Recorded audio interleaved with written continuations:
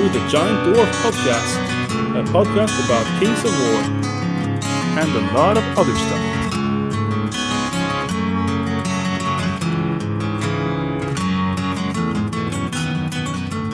Hello guys, good evening. Hello. So who do we have on the call? My name is Truls. I helped Jürgen organize the Drizzle of Kings tournament this weekend. My name is Simon, and I helped Truls and Jürgen make their prediction come true. And my name is Morten, and I also did my part. Yeah, you did. And my name is Jürgen, and I was in some shape or form the organizer of our first doubles Kings of War event in Bergen, which was called the Drizzle of Kings, which was actually held yesterday. And so we have begged Fred to let us hijack the Giant Dwarf podcast and talk a little bit about the experience and everything going on with Kings of War in Bergen. But before we start, Simon, I think you have to explain why this tournament is called Drizzle of Kings, which is a name that makes absolutely no sense at all. I obviously completely disagree. It makes absolutely perfect sense because you see that if you have a serious tournament, it's the Reign of Kings, right? If you have a bigger tournament, like kind of a grand tournament, it could be, let's say, the Storm of Kings. But now it's a doubles tournament, which is a little bit lighter version, so it's a slight drizzle. So we have been, for shizzle, we have been drizzling this weekend, and it was good fun, yes. Yeah.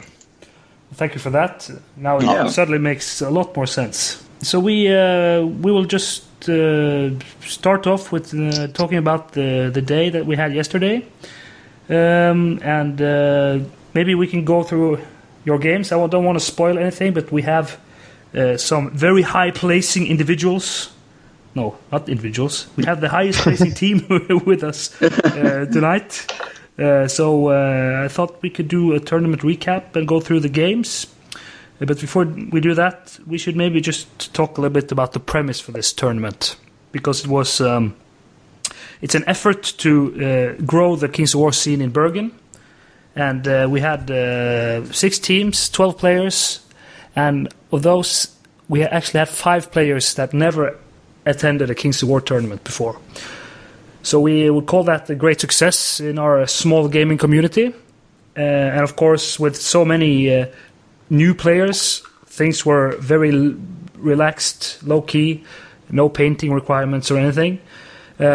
Just a good day of gaming, having fun, meeting people, and for some people, learning the game, playing their first games. And I think it worked out quite well. I don't know what you guys thought about the day. It was okay. It's very nice. I want to point out that Jürgen actually made bases for the people who didn't have Kings of War armies or base, so they could put their You did? some Age of Sigmar and some Lord of the Rings miniatures, right? Yeah, I'm allergic to cardboard bases. So I knew 2 of them would come with cardboard bases. And regardless, of the absence of painting requirements and the bases you made, etc., I think there were very many nicely painted armies there regardless. So, I mean, even though we had, let's say, super low threshold for entrance, I think the level was okay. Yeah, sure. And, of course, when people just have a completely painted army, most of them showed up with completely painted armies.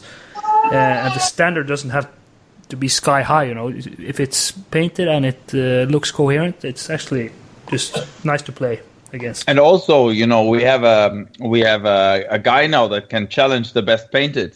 We should mention that because with Philip, there's a serious contender for a best painted award that we have in our ranks now. Yeah, definitely. His pictures were beautiful. Crush him. Yeah. Oh, but I mean, Eirik, he cannot just bring his army and expect to win because I think Philip, is something to be reckoned with. That's for sure. So maybe we should just go quickly through the rules or the rules pack because we had made some slight changes inspired by the Blues City Brawl tournament. Is it in Memphis? You listened to that episode on Countercharge, Tools. Yes, something like that. Yeah. I don't know exactly who hosts it, but the Countercharge guys are involved in it, and I asked Rob Fanuff if we could look at the rules pack for that tournament, and they had some nice ideas, because if you just show up with 2 armies that are counted as allies, then the game will not be very, or the alliance will not feel very coherent. Just 2 separate armies facing off 2 other separate armies with no interaction. So we adopted a few rules from the Blues City Brawl rules pack, which was that you can cast spells on your allied force, and you can nominate 1 inspiring model to be the War King that actually gives inspiring to the whole alliance, just to give it a little bit more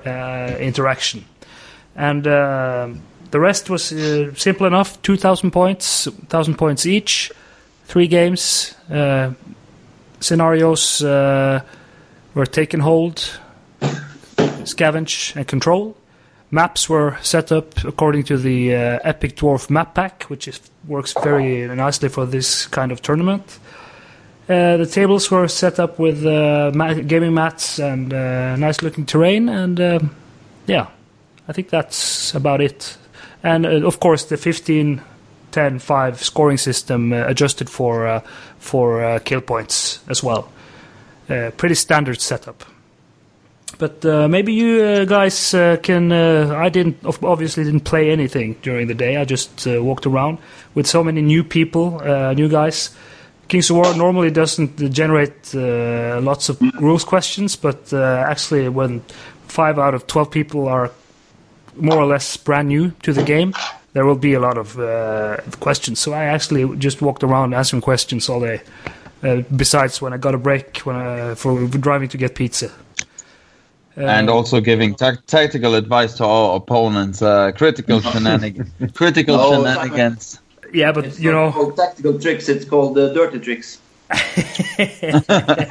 Well, they were baby seals. They had to get some kind of assistance, but after that game, I think they were pretty much self-reliant. But from baby seals, baby seals. Baby seals. Simon likes clubbing baby seals. Baby seals.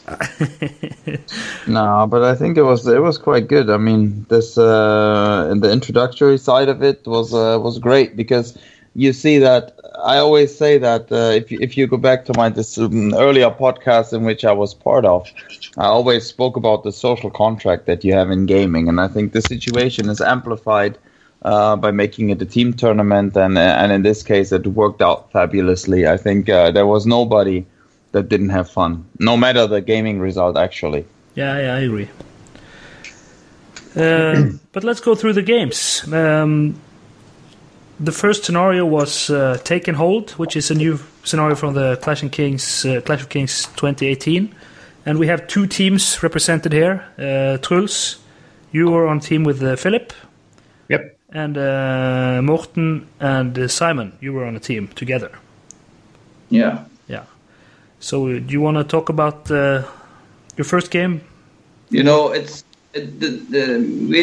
the last day, right? So my short memory is bad. Simon.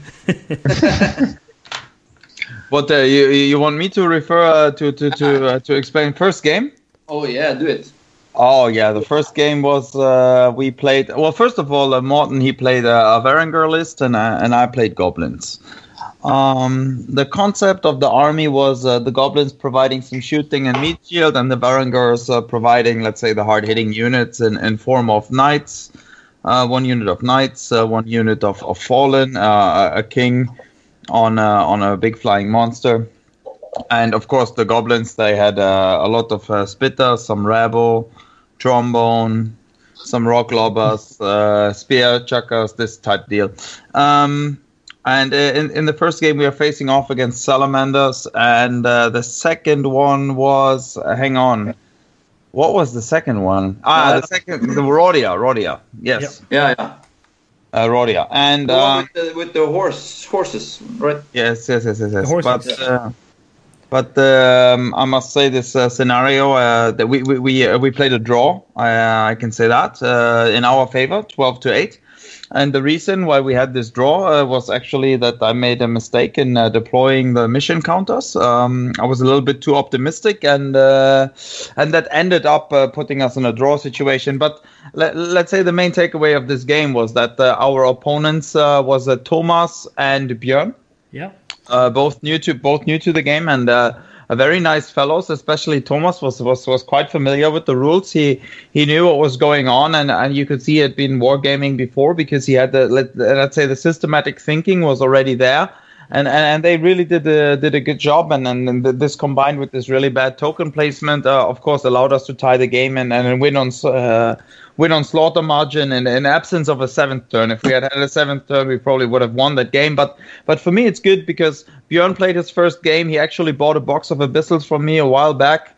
Hasn't gotten around to paint them yet. And I think also Thomas will be somebody that we will see in the future playing Kings of War. So that was and for Morten and I getting into it, we have not had any practice games or nothing. We spoke 30 minutes about our general strategy, and last month I didn't play so much Kings of War, so it took us some time getting into it, and this was a good warm-up, and I think everybody had good fun, and I also like the scenario concept. Never played this scenario before. I think it's quite good to have this the points accumulation during the game, and for controlling the objectives each round is a different and you generate points each round, and you can't lose the points. So it's a different type of scenario that hasn't been in Kings of War before. I like it because it's you don't just get the situation where you just crush the other army and then you're finished, because you're doing most of the crushing from turn 3 and onwards, and at that point you're busy contesting the objectives. Yeah, but the main thing for me is that it shows that you don't lose a game of Kings of War when you're at home picking your army. You're losing. You're losing on the table, not when you're sitting home. Yeah, because we had this predictions podcast in Norwegian, and we predicted a quite big major win for you guys in this. Yeah, but we had some gambles and some luck, so that's it could have been both ways. Yeah. I think. Yeah. But for those two guys playing their Björn actually had his first 3 games ever of Kings of War, and Thomas had 3 of his 4 first games during this tournament. So I think in that context, I think they did quite well. Yeah, I agree. Truls, you want to go through your first game? Yeah, sure. I played Abyssal Dwarves with 2 grotesque hordes and some half-breeds and half-breed champion and some chaff in the form of gargoyles. And Philip played with his ogres, which was basically 2 hordes of warriors, a horde of siege breakers, and the captain and the giant. We hadn't played a game with those lists. I'd given him 1 or 2 demo games, and we had 1 demo game with you, Jørgen, right? Yeah, well, absolutely tabled me. Yeah, which was with another list that I did some changes with.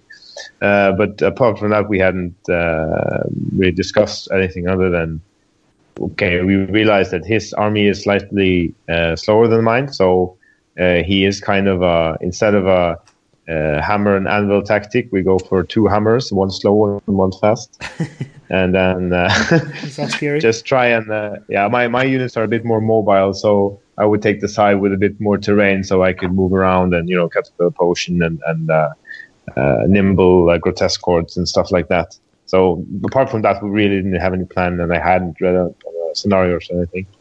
But we played against let's see. Yeah, we played against Rosa and Linur. Rosa, she used her herd army, which she hadn't ever used before. Linur used his Varangur army, and I think, we decided to just focus on 2 objectives, and then I think what the biggest mistake they did, I think they overcommitted their king on the Chimera and landed him behind our lines, and then my Abyssal half-breed champion just turned around and knocked him out of the sky, and then so he was grounded, and then him and the captain and the giant all charged the king and killed him, and by that we could more or less control the movement of the enemy. So I think they got 4 victory points the first turns because they had some more shooting and we spent more time maneuvering. Then we had 3 objectives after the turn of that. So I think it was like 18-2 or something like that. 17-3, I think. 17. So 2 big wins for you guys, both the teams. And interestingly enough, Philip, on your team, as you said, hasn't played Kings of War before, besides a few demo games. And Linur, he hasn't played in any tournaments. So he played a long while ago, and now he's been in his first tournaments. I think that was great to see as well. Yeah. Neither did Morten, by the way, and I think it's a little bit of a, if you can say this on a politically correct podcast, it's a little bit of a bitch move because he's actually quite a good player, and I think this bullshit that he doesn't play in any tournaments, I hope this is at an end now, and we will see him more frequently. Yeah. The whole point of this tournament is to give him a taste, sweet victory. Yeah. So it was set up all the time. Okay, It was a setup, yeah. I understand. Yeah. So onwards to game 2. Scenario: scavenge, digging up tokens. Oh yeah, the digging. The digging. Yeah, did we do quite well there, Simon? Yes, I think it was quite okay game. Yes, I mean. Of course, the scenario we all know, 3 positions on the map on the center line. You can move into the control of the kind of digging site and then dig up loot tokens, which form the winning condition of the scenario. And we were faced off against the Icelandic team, which had previously lost to Truls and Philip, and of Varangur and Herd. And I think Morten, you can explain a bit what you did there on the left flank. I think it was rather interesting because we started to finding our vibe a bit in that game. Okay.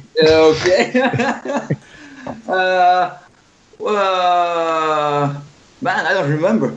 What?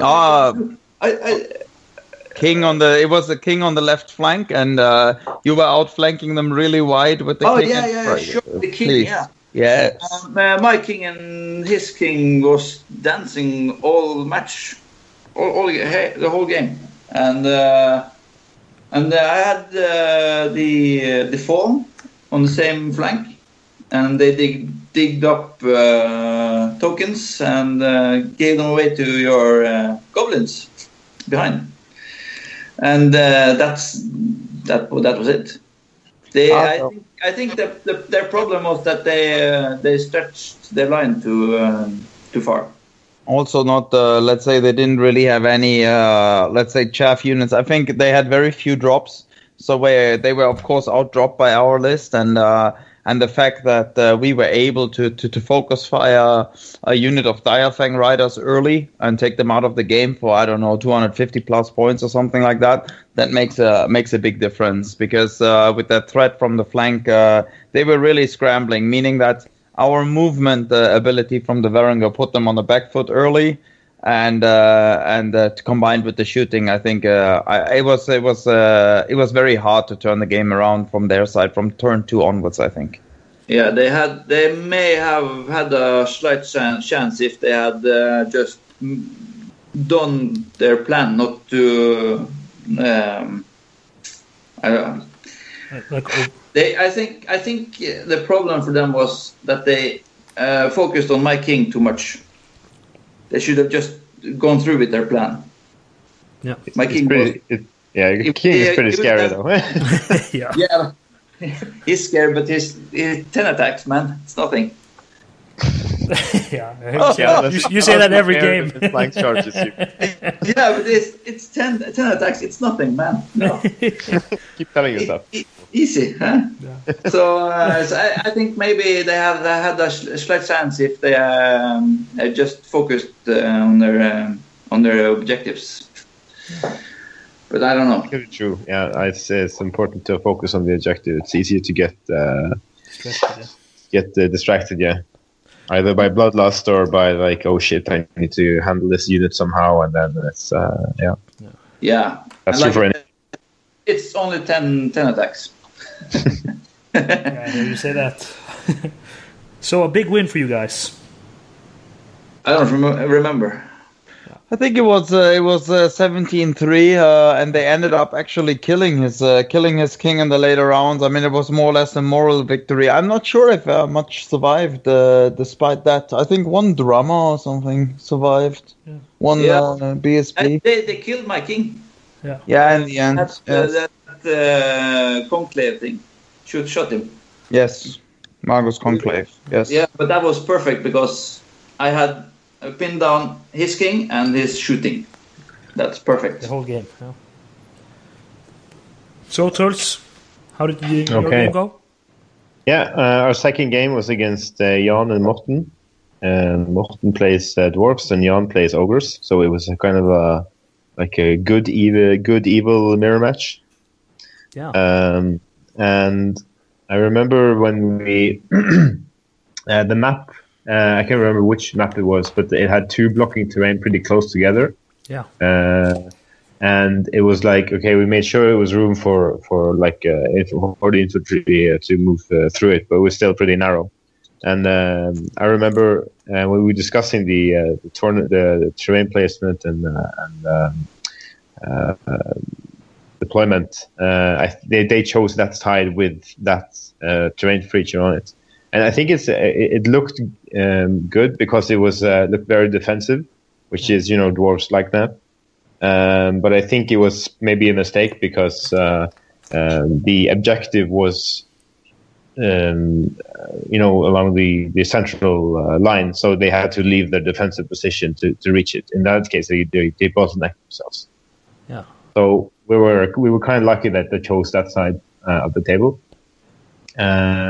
So Philip, he placed his ogres halfway against that part of the table that I just spoke about, and halfway against the middle, and I placed my army on the other half, other side of the table, where it was a bit more open and a bit more room for maneuvering. Yeah. So what he did, he used his giant to run into the narrow space between the blocking terrain, so that the enemy would be forced to charge the giant, and they couldn't get past it. It was like a unit of rock riders, a regiment, and a regiment of infantry of some kind. I can't remember exactly what. So while the giant was blocking, his ogres were digging up treasure. And then when the giant died, his warriors could charge the berserker rock and killed him, and then overran into the flank of the rock riders and killed them as well in the same round. So that was a big. That was a big turnaround. And in the meantime, I was not digging up treasure in the other positions because he had an organ gun watching it, and I had just landed the gargoyles on it now, so just considering I couldn't dig it up with the gargoyles because they would just be killed next round, or they would be able to flee. So I waited out, and then there was a hill, so he had to cross the hill to see me. So we crossed the hill with the horde of ironclad, I think, and 2 hordes of warriors. And because of the chaff and the hill, he couldn't charge me. So when he crossed the hill, I charged him, and I killed my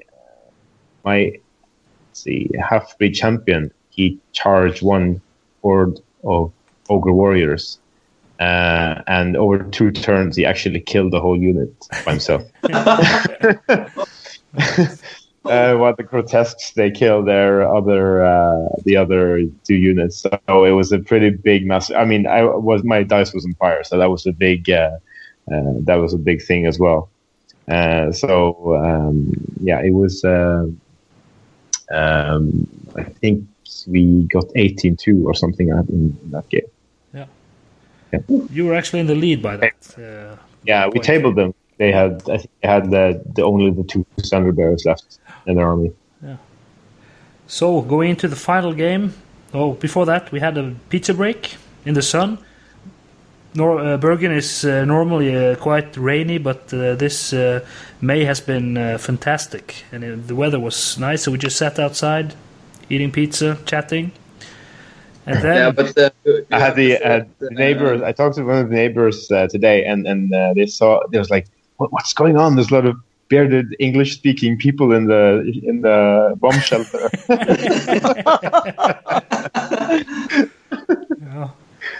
Yeah, many of the players actually fit that stereotype quite well. Yeah. Except so they were a bit nervous, but then they realized it was just me and my friends. Yeah. you and your weird friends. Yeah. But then we went into the cave, which was in a fallout shelter, right? Yeah, or a bomb shelter. Bomb shelter, yeah. To play the last game, and then you guys met in the final. That's right. Yeah, that was it. Yeah. So the scenario was control, and you can combat out who gets to kind of define history. I think I will start, but because we didn't define very much of anything during that game, so I think I'll start. I think I realized when during the deployment, and we had finished both our armies, and none of the Varangur forces had been deployed, I realized we were in big trouble. Yeah, because we were like, okay, whatever we do, this Varangur force, which is faster and harder hitting than ours, is because we didn't have any shooting at all, and very little chaff. They're going to dictate everything, and that's pretty much what happened. Yeah, but you managed to kill my king again. Yeah, yeah, you did the same. You landed him behind my lines, and my half-breed champion was like, "All right, it's go time." And I think he charged and hit him 3 times before he managed to kill him. And every time your king would just like, "Oh, I'm just gonna charge something else and kill that," and then I would run after him again and hit him again, and then we'd charge something else and kill that, and I would run after him and hit him again. Finally, I managed to take him down. That was a big moment. But by that time, he was the second model left on the table, I think, on our side. Yeah. Again, thank you for focusing on my king and not my good units. Yeah, but it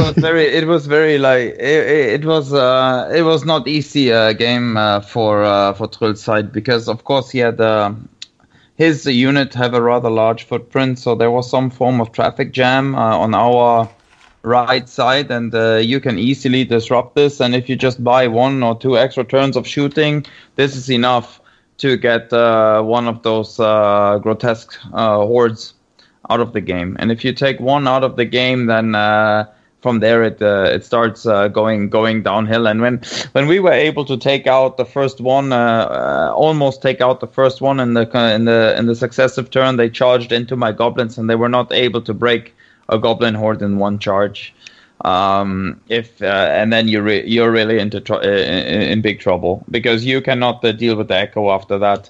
And I think in this game, of course, especially the Abyssal Dwarf Force, very many hard-hitting and comparatively fast units. But on our side, the Varangur equally hard-hitting but faster. Yeah. That made a big difference. And when you compare this with the cheap bodies that the goblins provide, I think it's a pretty good combination. I mean, there are some improvements that we can make to our army list. Morten and I spoke a bit about it. There are some things that we could change.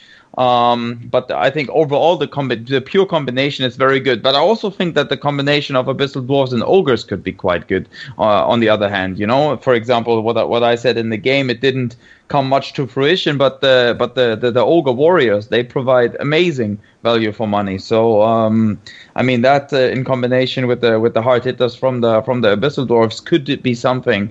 But in this game, I mean, I guess we just started off on the right foot, and we're in the groove after game 2. So far, it was lucky. So then it's not a big secret anymore that you guys pulled home the win. Yeah, we were lucky. Champions of the first ever Drizzle of Kings. That's good, right? We are the chief drizzlers. We are so uber drizzling. Yeah, it was really good day out. I mean, it didn't have this. I also said it during the tournament. I must say I prefer this doubles tournament over singles tournament because if you lose, I said this to you, Jürgen, I think, and maybe also to Truls, that if it's a loss, it's a shared loss, right? You shoulder the burden kind of together, and you say, okay, man, okay, we'll come back another day, and it doesn't feel that bad, Yeah. When and if you're a newbie and you're coming in, and let's say those two guys that played their first and second game, and we are on the other side, been, let's say, Bergen Kings of War players from the very get-go. Of course, it's easy for them to feel intimidated and have a bad, let's say, a bad entry into the game. But in this case, this didn't happen, and it was across the board. Like even people that lost every single game, they left with a smile on their face. And I think for me, it was an extremely good idea, and I cannot praise it enough, I must say. Yeah, I agree. Maybe I attend next time as well. Maybe. Yeah. I even had comments from Björn, I think, or one of the players who was completely new, and he said that was the best way to introduce someone to the game because he had someone to ask questions and to spar ideas or discuss tactics with. And with the bar of entry being so low, I mean, we had armies for land if people wanted to borrow stuff, and people could bring minis from other world games and just place it on the basis that Jürgen made. That was a very, very good initiative. Yeah, and it was good to see also that Björn, he, the first game that you played against them, Simon and Morten, they were using a lot of time, and I was there and I was moving stuff for them just to keep things flowing because it would have taken the whole day for them to finish by themselves that first game. But already from their second game, things were flowing. They were not using too much time. They knew the rules. It kind of all went smoothly from there. So I think it speaks to the ease of learning Kings of War, which is quite amazing, I think. I don't think there are any games that are this easy to kind of pick up and start playing in a tournament without. I don't think Björn has even opened the rule book before this. But there was, you also have to see, let's say on the other hand, there was no, the stakes weren't disproportionately high. Like nobody had to come and pay an entrance fee. It was more like communally organized. Truls, he provided the venue for free. Thanks again for that. Yeah. The pizza was shared cost for everybody. It was more like a group of friends coming out for a gaming afternoon. Yes, okay, we kept score, but it wasn't like, when of course, when let's say Morten and I, we played Truls and Philip in the final. Of course, it was a final, yes, but it wasn't a final to the death, It wasn't, let's say, where we say, but you moved this one like half an inch too much, or hey, you cannot touch and then put the model back. Like, all these kind of things that they made for, there was a certain margin for mistakes.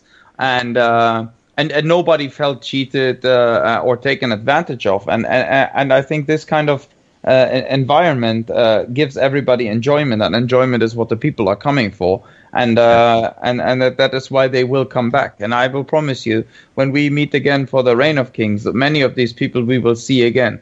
Yeah. So yeah, I agree. It's a very, very relaxed atmosphere, very friendly.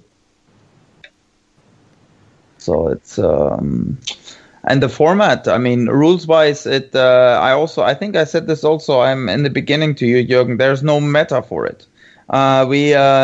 There's no established like net listing to say, right now, I don't know, Flying Abyssal Circus rules the game. No, it doesn't exist, because there's almost infinite amount of combinations that you can have, and each has their own. And it also intra-team communication plays a huge role. I said it in the second game when we were playing against the Icelanders, and they were speaking in Icelandic. Yeah. Huge advantage. Why are you speaking in the fucking heathen tongue? So, Philip was speaking to me in Polish, but that didn't work well. This communication, it's very important, and also. One of the added advantages is if it's the opposing team's turn, one of the guys can go to the bathroom or grab a drink, because you only need one other guy at the table. Yeah. So it's I mean, I can't, unless you really enjoy like being on your own and you enjoy this kind of competitive setting a lot, I don't see much downside to this, actually. No. And I was quite I was expecting more list building shenanigans, because as you said there is no meta, but there are also some really nasty combinations that when you can cast spells on allies. It opens up a whole well of new possibilities, because suddenly armies that don't have access to heal can get lots of heal. Armies that don't have cheap surge can get surge by allying with undead and stuff like that. And I think the only ones I didn't see much of that. So next time, because I think we will do this again, I expect people to get a little more, because there were lots of new guys this time, right? So next time people will have more experience, will kind of probably find more enjoyment discussing with their partners how do we make this list. And so the next Drizzle of Kings, or whatever we will call it, I think people will be bringing the big guns. But it's fair, I mean, the next time we will not have 4 noobs. They have some time to come to the club, arrange games, and play every week. So, and also, one thing is when you have a 1,000-point list, and we are not much used to that, because let's say our standard is 2K. Is that you have this rule that you can only have, let's say, one of a certain war machine or one of a certain hero, and that introduces actual limitations into the game. And I had a discussion today with Modern, and Modern said, why don't you have more trombones? I'm like, because I can't. So because I had this Grox Super Rock Lobber, because I had a good model that I wanted to use, but it's very unreliable, and it's actually very difficult to build a 1K goblin list that works well with Varangur, because of course you can put the infinite number of, let's say, spitters on the field or rabble, but then you have problems with space, because the playing field is not that big, and you want the Varangur to be able to move around. So there is challenges, but interesting challenges, because you can work on them in a collaborative manner, right? You can say, okay, what do you think about that? Does this work well with what you have planned? And it's socially and intellectually a good challenge.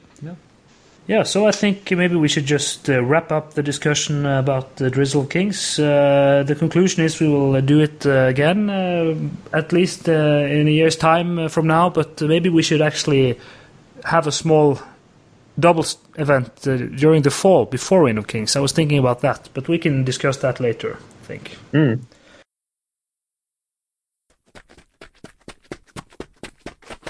Nimble,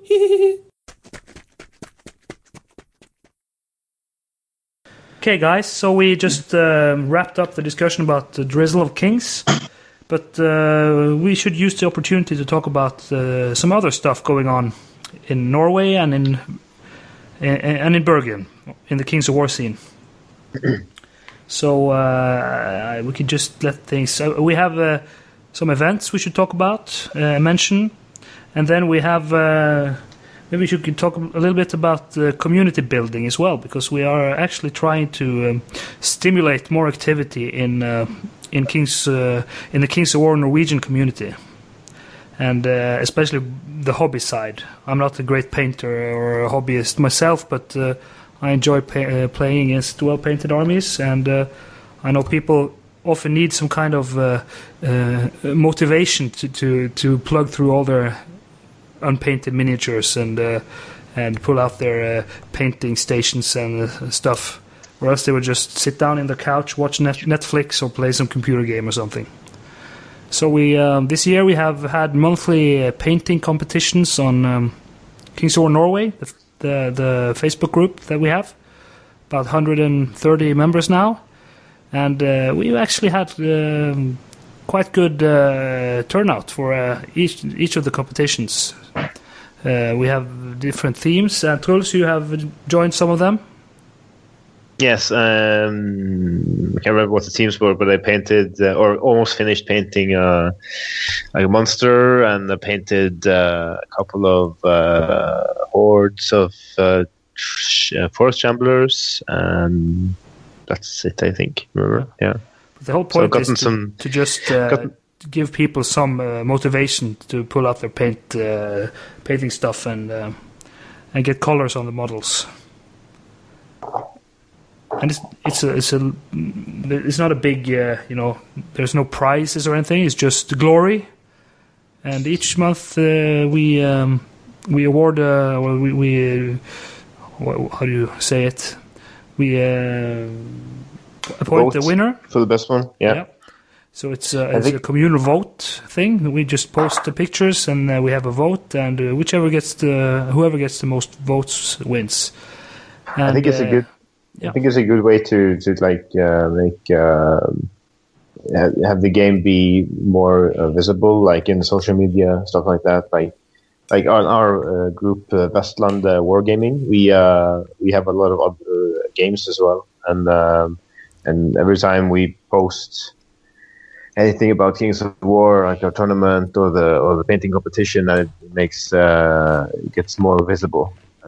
So people get more curious, and it also, like, people that may have miniatures for different games, and if they sit down, okay, now I'm going to paint some, but I don't know which game I'm going to paint for, and it's like, okay, at least there's a competition for Kings of War going, I could paint for that.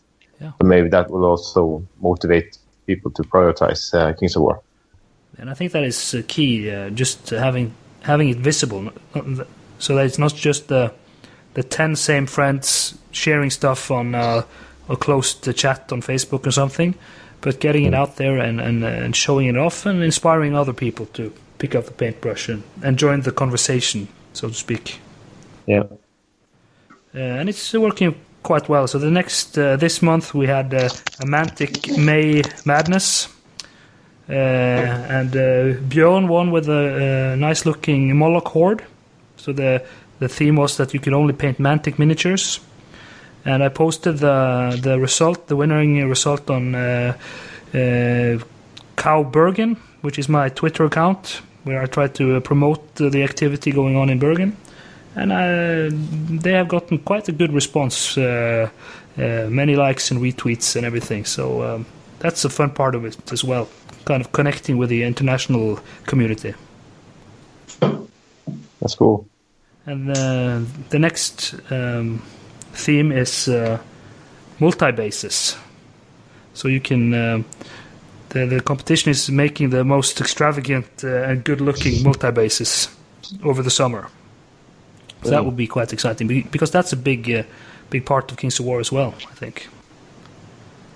Yeah, I think that's also a good way to promote it toward people who don't play Kings of War, if they see cool dioramas, and that's something that separates Kings of War from a lot of other games. Yeah.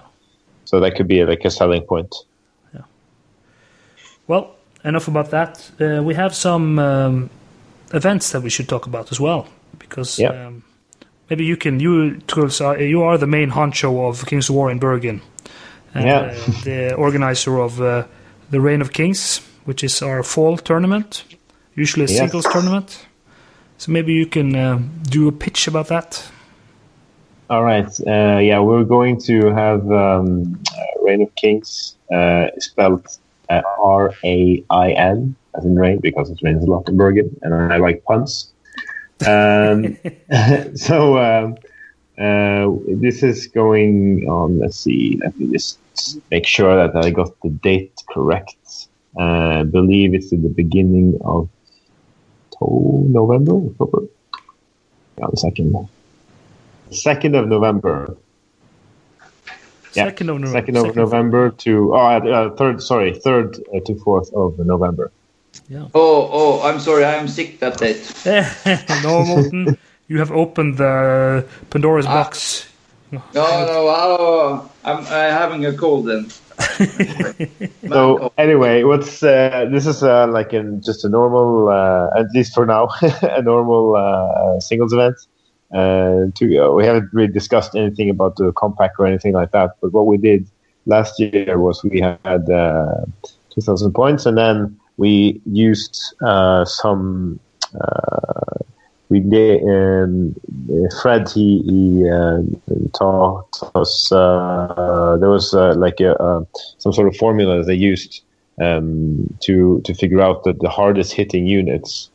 Or monsters, because we wanted to have more people. This was before Clash of Kings 2018, so we wanted to promote people fielding more infantry or infantry hordes, and maybe curb some of the strongest monstrous flyers and stuff like that, because we got the impression that was they were a bit overpowered.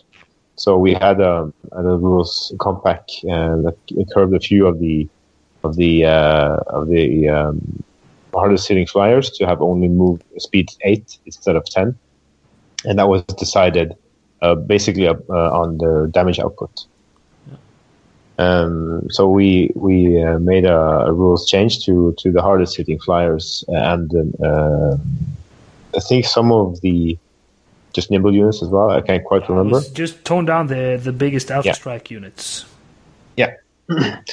And so that was a great success. I can't remember how many players were, like 16 or something like that. Yeah. So we're hoping even more players next year. This is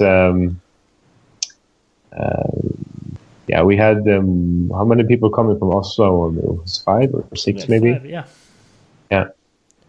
So we're hoping more people come, because this is the only, up until now, it's the only big Kings of War event in Bergen. So we're trying to make it an annual event and trying to grow it. Actually, the only... No, there is actually a tournament in Kristiansand as well, right? So it's not the only big tournament outside of Oslo. Yeah, that's right. But are they still doing Kings of War down at Invasion? I don't know. No, I think maybe they. I'm not sure. I don't think they have a local scene. I think they. I know there wasn't a local scene, because when we were there, it was just the one player in all of Stavanger plays Kings of War. So he was very happy that we came there to play with him. It's a big effort to include him in the loop. Yeah. But I think what we did with the tournament last year, with the compact and reducing speed on flyers and such, was the right move then. But I think the Clash of Kings 2018, with the new unit strength playing a bigger role in most scenarios, and some of the new units and spells and everything, it actually tones down the need to comp the game. I haven't had the same feeling as I had then. I have to agree large parts, actually, because I think unit strength played a huge role in our scenarios, especially in the first one, in terms of claiming or contesting objectives during the accumulation of points. One thing that of course was still prevalent and a bit peculiar was when Morten mentioned that his king was dancing with the other king. Of course, if you have a nimble flyer that flies around and annoys and threatens, and then you have another one chasing him through the air, it's this nimble dance, It's not in my individual perception. It's not beautiful rank and file gaming, in my opinion. That's my opinion. But of course, it's. I agree. It's tuned down. We don't need our own compact, but this nimble and kind of shenanigans that you can do with the flyer. I mean, it's still it's not my cup of tea. Let's say it like that. Yeah. We'll discuss that and see what comes out of it. But no need to comp nothing. It's just I think Clash of Kings 2018 and in general I think that let's say that it introduces new impulses, and I think that was what it was meant to do, or is meant to do on a yearly basis, and I think it does that quite well. Yeah. New units, the formations are like. You can use these bulwarkers now in a good way. So there is a lot of things that are good about it. Yeah.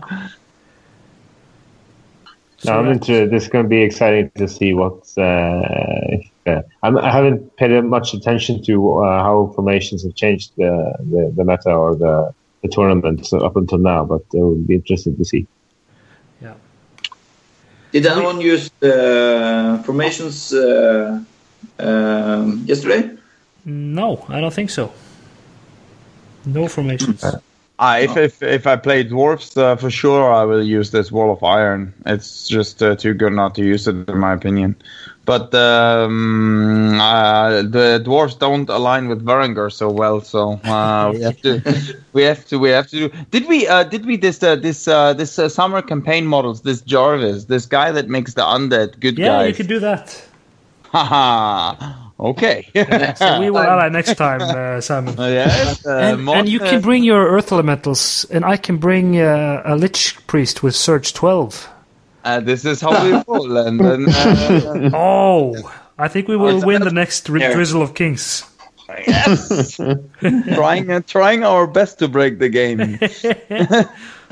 Cool. Yeah, but so we... If people want to join, we expect people from Oslo and Trondheim, and of course Norwegian cities. But if some Danes or Swedes or Brits or something want to take the trip over and join the tournament, they will be more than welcome. Yes, absolutely. Yeah. And the last thing we should mention before we say goodnight is the big event happening in January, which is Fred's brainchild, the Conquest tournament in Oslo. I attended last year, and Morten and I it was actually this year. It was in January. So I attended earlier this year, and Morten and I have already signed up for next year. Right, Morten? Yeah. I was drunk. You were drunk, yeah. I wasn't, but I don't know. I was tired, and what can I say? Yeah. I made a mistake. You made a mistake. Well, now you're in and you've paid, so it'll be good times. If I remember correctly, you was the first to sign up. I was the first to sign up. Yeah. Somebody has to be the first. Yeah. You're my leader now. Yeah. And you were second. Yeah, I was second, so yeah, fantastic. So I think there are 11 people signed up now, and the experience this year was great. The hotel tournament, get out of bed, roll out of bed, so to speak, go to breakfast, and then just up a flight of stairs, and you're in the gaming room, and you can drink beer, and you can never leave the hotel if you don't want to. Which is quite good in Norway in January. In Oslo, especially, it's quite cold. Bring a coat. But I expect you, Truls, to join, right? Oh, I'm coming. Absolutely. And Simon? When is the date again? I'm sorry. The second week of January. I don't have the dates in front of me, but there's a high probability that I will show up. Yes. Yeah. So last year we were. I think we were 22 players or something like that, which was great. And I expect it to grow bigger this year. And I hope people show up because Fred puts on a great show. It was just a fantastic experience, I think. Yeah. I'm looking forward to Well, it. we can do a road trip with this train. I always wanted to take this train. Yeah. There's nothing to see on that train. It's just in a tunnel. Well, the first half is just in a tunnel, and then the second half It's in the woods.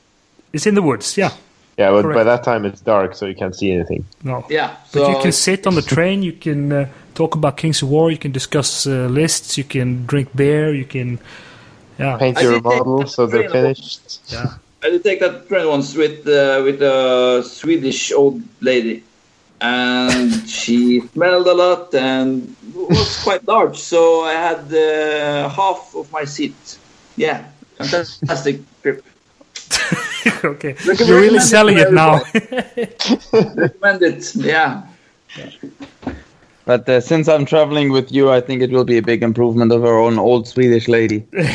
I'm not so sure, Simon. I mean, you said there was beer, and I'm not sure. Wasn't it that in Norway you're not allowed to drink beer in like public spaces? Is the train a public space? Oh, the Yeah. train is a restaurant on wheels. Yeah, there's a restaurant train wagon. Yay, great! can The have beer beer is then. only Yeah. 12 euros. Yay! Oh no, 16, 20. Probably 30 on that train. Yeah. Well, we have to start saving. Yeah. Oh, that's okay. I finished my army. I'm not buying any more miniatures for this army, so I'll give it, So you know what to To bring. go. yeah. Yeah, I was thinking of ogres this time. You started a new army, right? Yeah, I bought a new one. Maybe I have Alright. to also. Cool. Yeah, I don't know. I'm bringing my just dwarfs. Well, I'm thinking of bringing Kingdoms of Men Oh, that would be nice. because it takes off all the pressure because no one expects anything of you. Right? Yeah. So I'm sitting right now painting my old repainting my old Free Company militia, just trying to make them look less like crap with minimal effort. So we'll see. I wish you good luck, man. Yeah, I think I need it. Oh well, I think maybe we have run out of topics. No need to drag it out. Or do you have any final thoughts? See you at Conquest. Yeah. I'll see you at the club. See you at the club. That's what I'm thinking. Good thinking, man. Okay, guys, let's Yeah. call it a day. Okay. Thank you for joining us for this little chat, and I hope it passes the high bar at Fred's Giant Dwarf podcast. What do you call it? The editor. He knows we are coming to Oslo, so he has no choice. Yeah, he has to be nice. Yeah. Or we will ask for refunds. We have Simon. Yeah. Enough said. Yeah. All right, guys. Snakkes! Okay. Hej!